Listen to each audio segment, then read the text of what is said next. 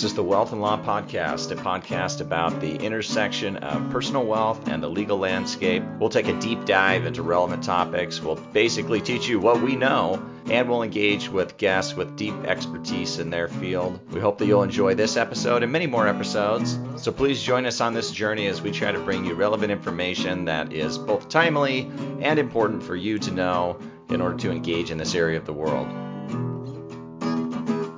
Welcome to the Wealth and Law Podcast. I am Brent Nelson, and once in a while, something happens in the news that actually relates to the thing that we do for a living. And whenever that happens, I feel compelled to speak with Rachel Sass about it. So, Rachel, thank you for joining me. Yeah, thanks for having me. It's not much that, like you said, this doesn't happen a lot, and it's exciting. It's really exciting. Yeah, every now and then something happens, and it's like you can relate to other humans in the world because, you have something to tie it to that they might be familiar with. Yeah, like, you heard about that news story? Yeah, I do that kind of stuff. That's what I do. Yeah, we think about that. So the news story for anybody who hasn't heard or hasn't guessed is that very recently the founder of the clothing / outfitting company Patagonia decided that he was going to give away his stake in the company mostly to a nonprofit entity, and then a part of it, which actually represents, I believe, the voting stock of the company, into a particular trust. And this made a lot of news because the purpose of the nonprofit and the trust is to support climate change initiatives. Although I think it probably would be, from what I'm reading, no, we don't really know 100%, but from what they're saying in the media, it actually does appear that it could be a bit broader than just climate change. But that was sort of the headline maker, was that he had given away his company to a nonprofit. Exactly. And I think the biggest part of the headlines, right, is that he escaped hundreds of millions of dollars in taxes. And another wealthy person just escaped taxes. And how did they do it? That's the attention grabber right there. Yeah, it's funny because I get the question all the time from clients about estate taxes and how do we get around these estate taxes. And I always tell them, you could just give all your money to charity. And then you don't have to pay any estate tax. That's the way the rules work. They're written that way. Nobody's taken me up on that yet, by the way. I guess I didn't sell it very well. Someday. Yeah, someday. Well, I think it's important. So let's break this down. Yeah, I think it's important to note too that, in all these cases, we're not escaping all taxes. I think that's important little asterisk to put on this, right? Like there are taxes that are going to be paid.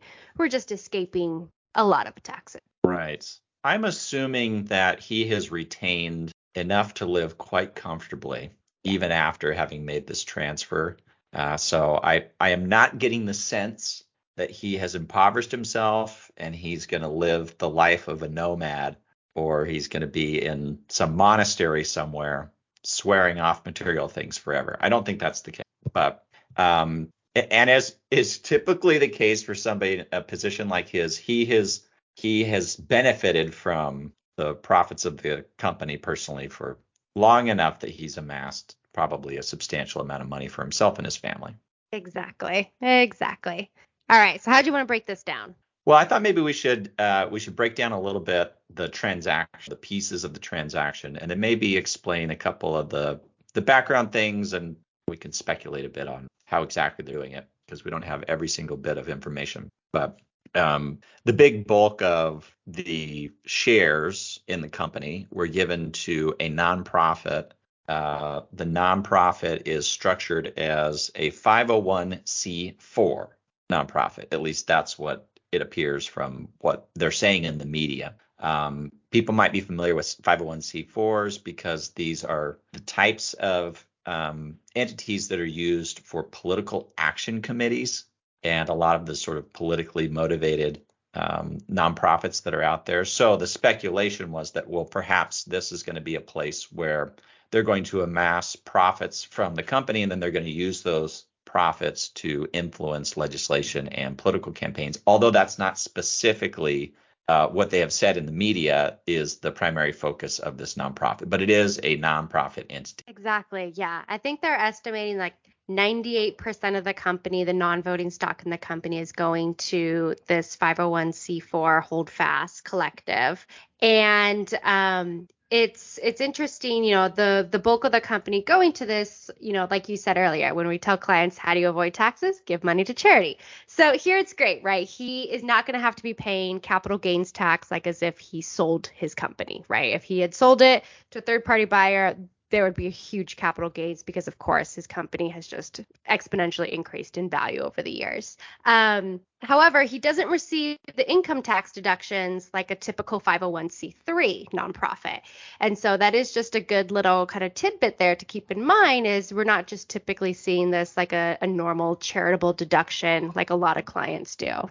Exactly. So this is not an income tax play per se. So he wasn't looking for an opportunity to get an income tax charitable deduction. Although, to your point, if, for example, the 501c3 was to later sell off shares of stock, it itself is tax exempt, so it will not pay capital gains. There was some talk in some of the news articles suggesting that he and his team had thought about the idea of selling off the company, paying capital gains tax, and then taking the balance from what they got from the sale, and then using that to fund these charitable ventures. But apparently that wasn't what they wanted to do. There was also some quotes that I saw from people from his team saying that, well, tax savings was not the primary motivator here. That might be true, but I can only assume that the tax aspects to this were important as well, because you want to do it efficiently. And apparently not everybody wants to write an enormous check to the federal government for taxes, including people who want to do good in the world. So that's not a knock on him. That's just the fact. They use the tax code to their advantage, as they're entitled to do. There's an interesting little tidbit with these 501c4s. So you don't get a deduction for income taxes. You also do not get a deduction for gift taxes for giving stock or any donations to a 501c4. Instead, the gift is entirely excluded from gift taxes. So you're not relying on a deduction to get out from underneath gift taxes. There's a total exclusion for gifts to 501c4s, 5s, and 6s from the gift tax. Interestingly enough, that was an exclusion that was added to the tax code by the well-known right-winger Barack Obama in 2015. So you can thank the Democratic Party for this little area of the tax code. But that change was really to clarify what for a long time was a little bit of a gray area. But it is the case that you can give to these organizations. You're not going to get an income tax deduction, but it is completely excluded from gift tax. So it's a pretty big hole, if you want to think of it as a loophole, I guess. It's a pretty big, I don't think it really is a loophole. It's intended. But it is a pretty big hole in the tax code that allows you to do these transactions on a gift tax-free basis. Yeah, so that's definitely a big thing to keep in mind when you're looking at how to do these transactions tax efficiently. And then, of course, the other main thing that we're looking at, and how when we're talking about how he can escape taxes, is, of course, now he's gifted this away. The company is out of his name. It's no longer going to be part of his estate for federal estate tax purposes.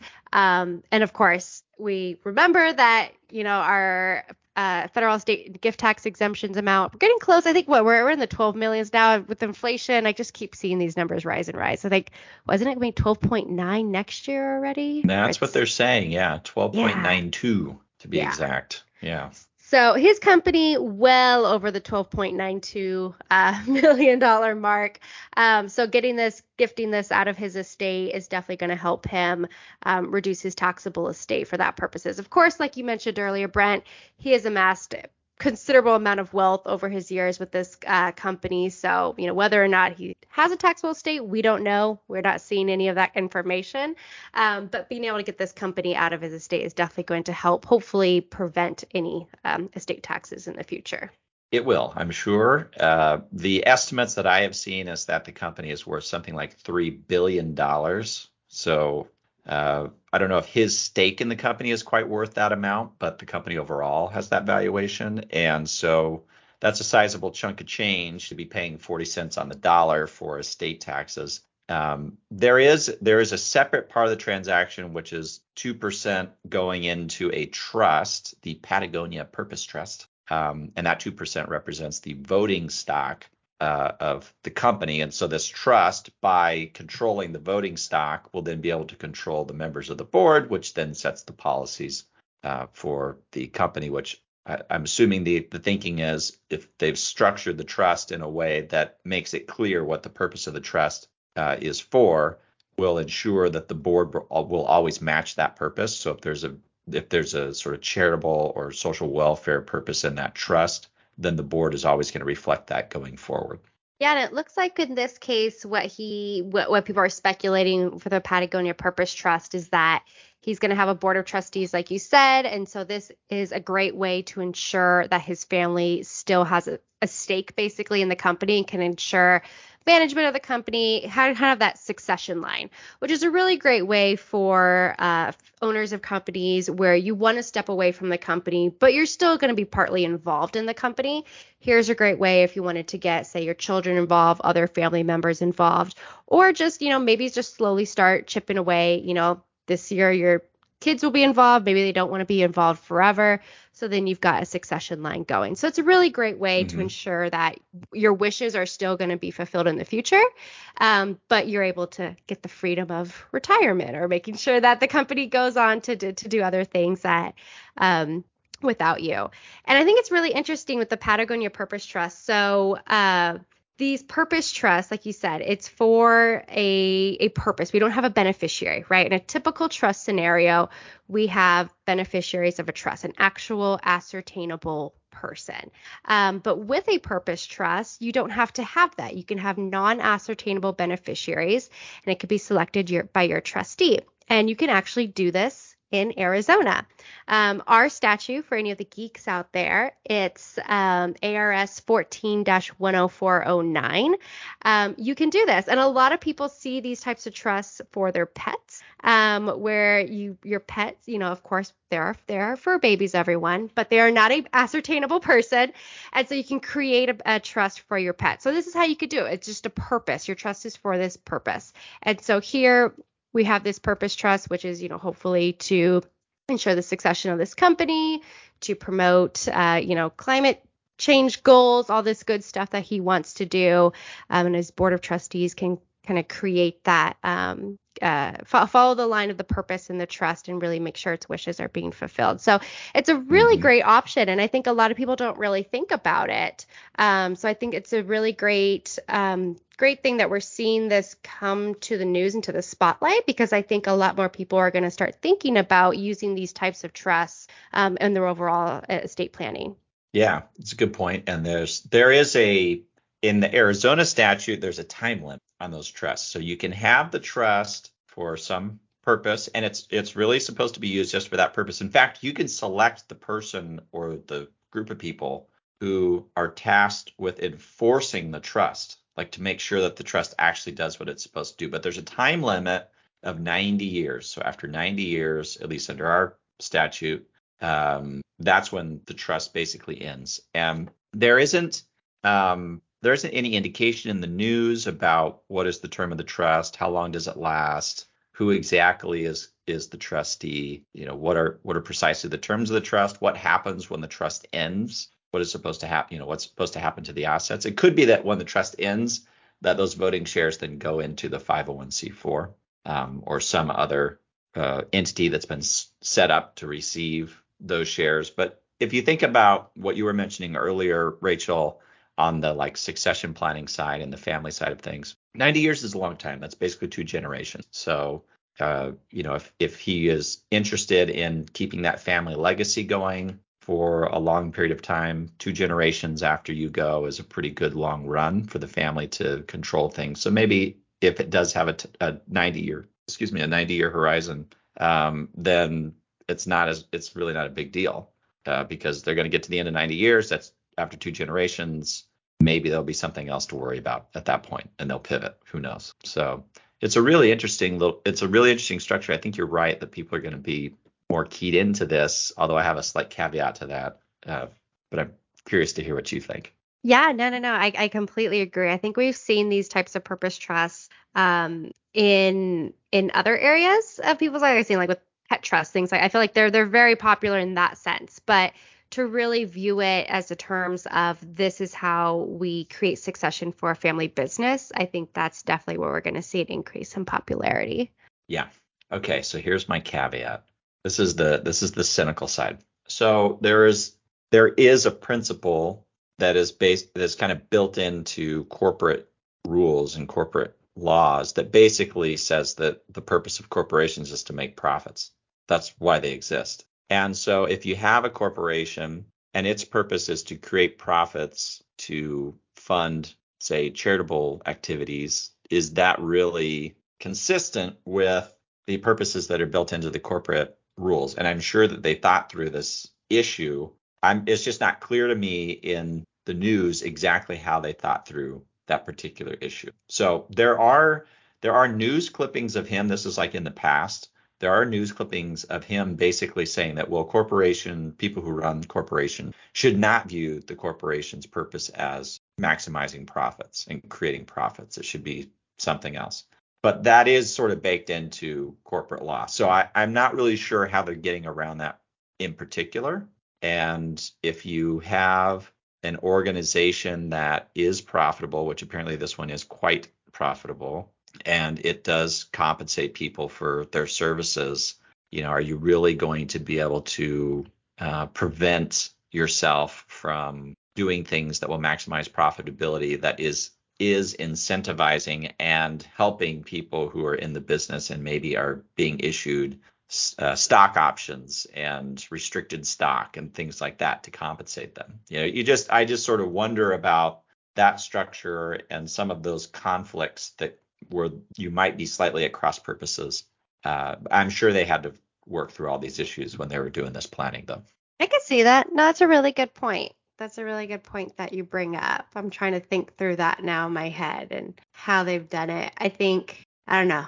If I were to guess, I would think, Patagonia being a very much outdoorsy company, right? I'm going to spend $100 on a nice little rain jacket.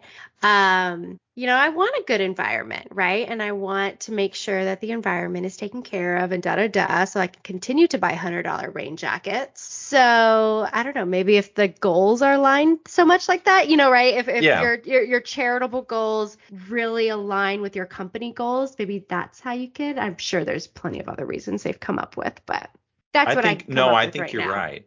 No, I do think you're right. I think that's probably it.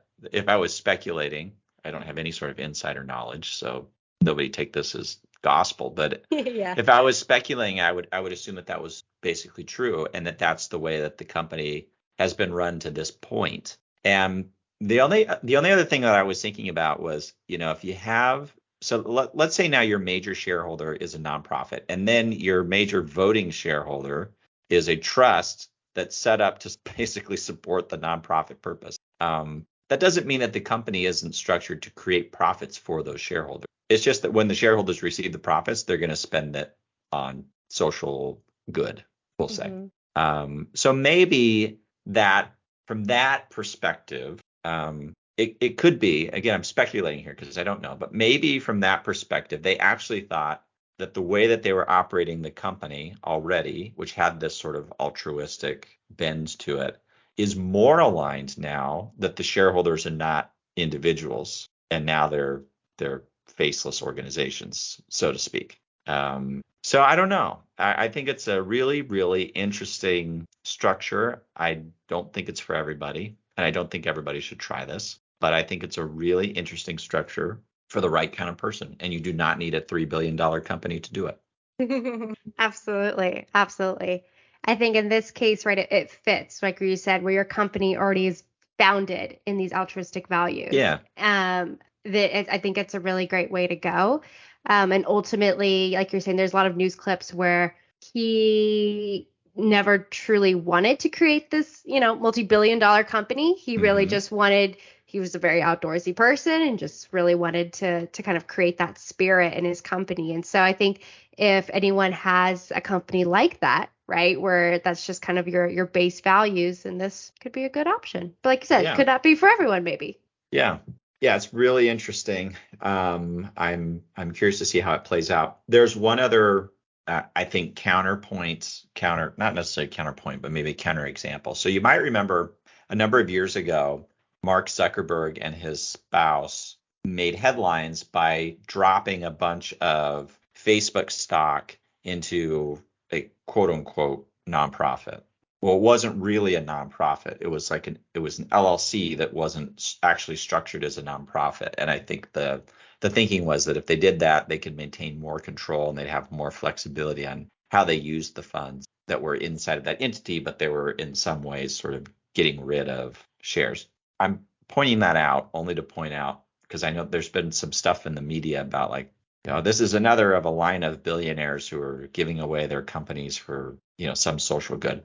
These things come in many different varieties, as many different varieties as there are billionaires, although that probably doesn't sound like a lot of different varieties, but as many different varieties as there are people willing to do these things. These sorts of transactions come in those varieties to varying degrees of effectiveness.